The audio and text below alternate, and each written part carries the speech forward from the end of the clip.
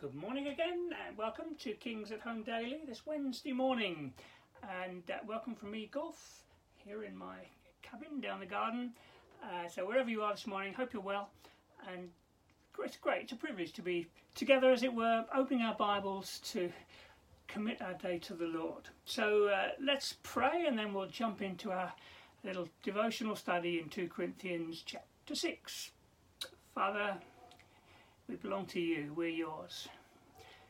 We want to live for you, we want to please you today in our thoughts, our speech, the way we live, the way we walk. So please come and speak to us this morning, I pray. Warm our hearts with your word. In Jesus' name. Amen. Okay, we're in chapter 6, and this morning we have verses 14 to 16. As you'll see, some tricky verses. Here we go. Do not be yoked together with unbelievers. Or what do righteousness and wickedness have in common? Or what fellowship can light have with darkness? What harmony is there between Christ and Belial? Or what does a believer have in common with an unbeliever? What agreement is there between the temple of God and idols? For we are the temple of the living God. Well, there's some controversy there. But first of all, let's just work out what Paul's not saying. You need to remember, when we're reading the Bible, we need to think about what is the situation he's talking about here.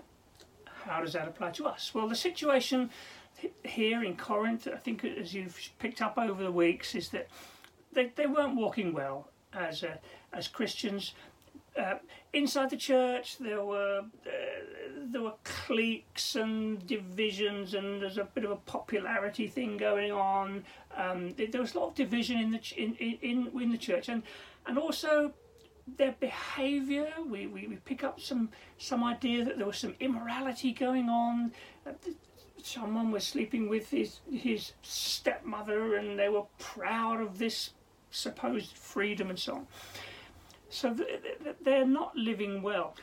And the other thing we've picked up over the weeks is that Corinth at that time was like a boom city, bit of a San Francisco in the gold rush. It had been refounded by the Romans. It was a port. In fact, I think there were 2 ports there between east and west. So it was a place of opportunity. It's a place where people who freedmen who were given their freedom, that they were given the opportunity to make something of their life. So it was something of a new, vibrant, wild city.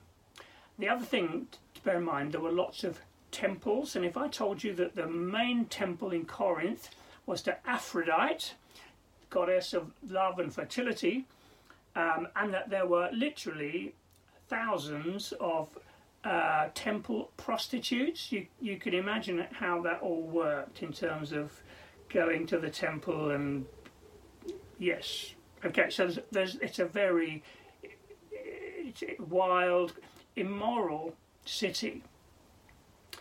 And so probably in the first instance what he's talking about is this whole area of immorality,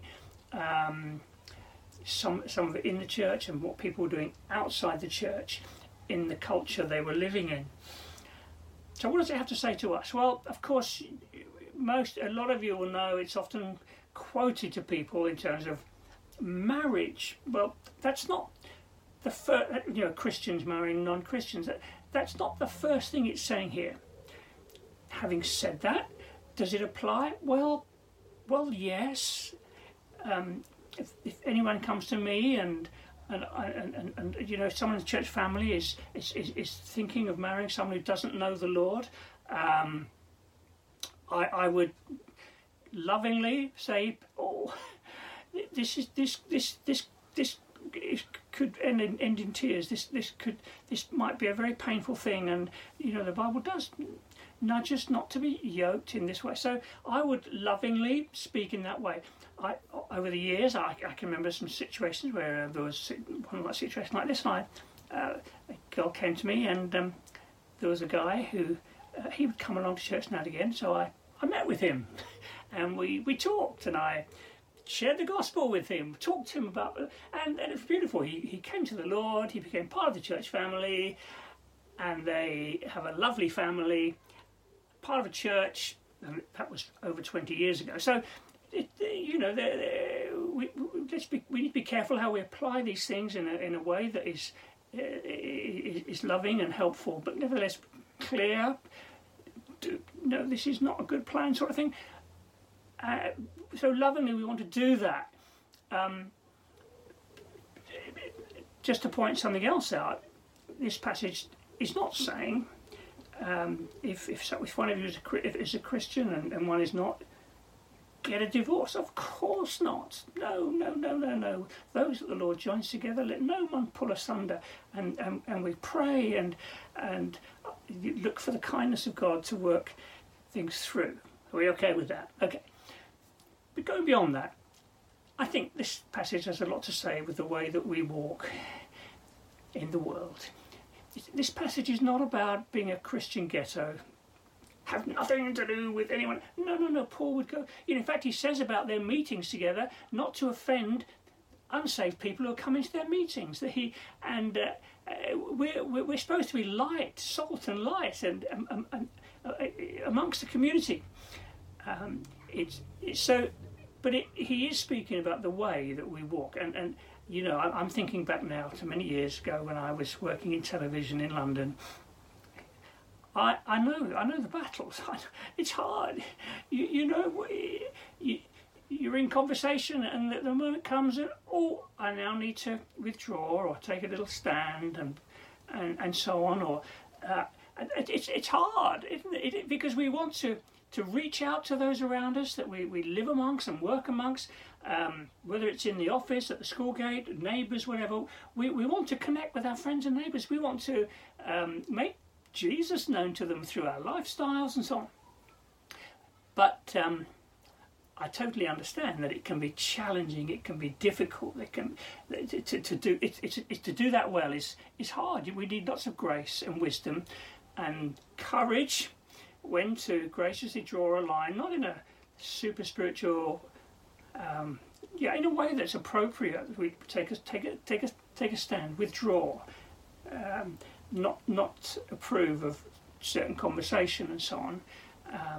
It's hard, and I can remember many times coming home at the end of the day thinking, oh Lord, I didn't do well there, I could have done better there. And it was a daily part of my prayer life when I was working in the television industry in London, my life's a bit different now, but nevertheless with neighbours and so on, I similarly want to get that balance right. So I'm thinking of you folks who are at the school gate, studying, working in a working environment, and I want to just focus for you now in these closing minutes. This is for you. You are the temple of the living God, and that there's two parts to this. The first part is God goes with you. The presence of the Lord goes with you wherever you go today. You're the temple of the living God. You belong to Him. It's beautiful. It's also challenging. Lord, I want to honour you. I want to serve you. Help me in the way I think, the way I speak, the way I walk, the way I react and amongst neighbours, friends, work colleagues and so on. Lord, I want to honour you. Please help me. And we need to encourage one another in this and support one another in the challenges of daily life. Now, I'm going to pray for you now, pray for us now as we go into the day, that the Lord would help us and strengthen us, help us to see the privilege and the responsibility of being a follower of Jesus. Lord, thank you that we're yoked to you. We belong to you. We're a temple of the Holy Spirit. We belong to you. Lord, I pray that alongside that privilege, you'd help us with the responsibility of walking well.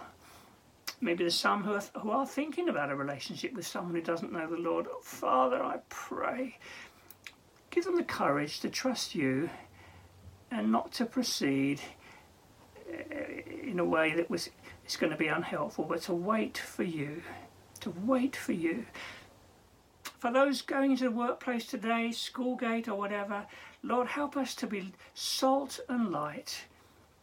Give us wisdom, courage to walk well, Lord, in every area of life. In everything we do today, we want to glorify you. So please help us, Lord. We know we need your help because this is a challenging thing. We pray for one another that we'll walk well today, knowing that we have this wonderful privilege of being your temple, indwelt by your presence wherever we go today.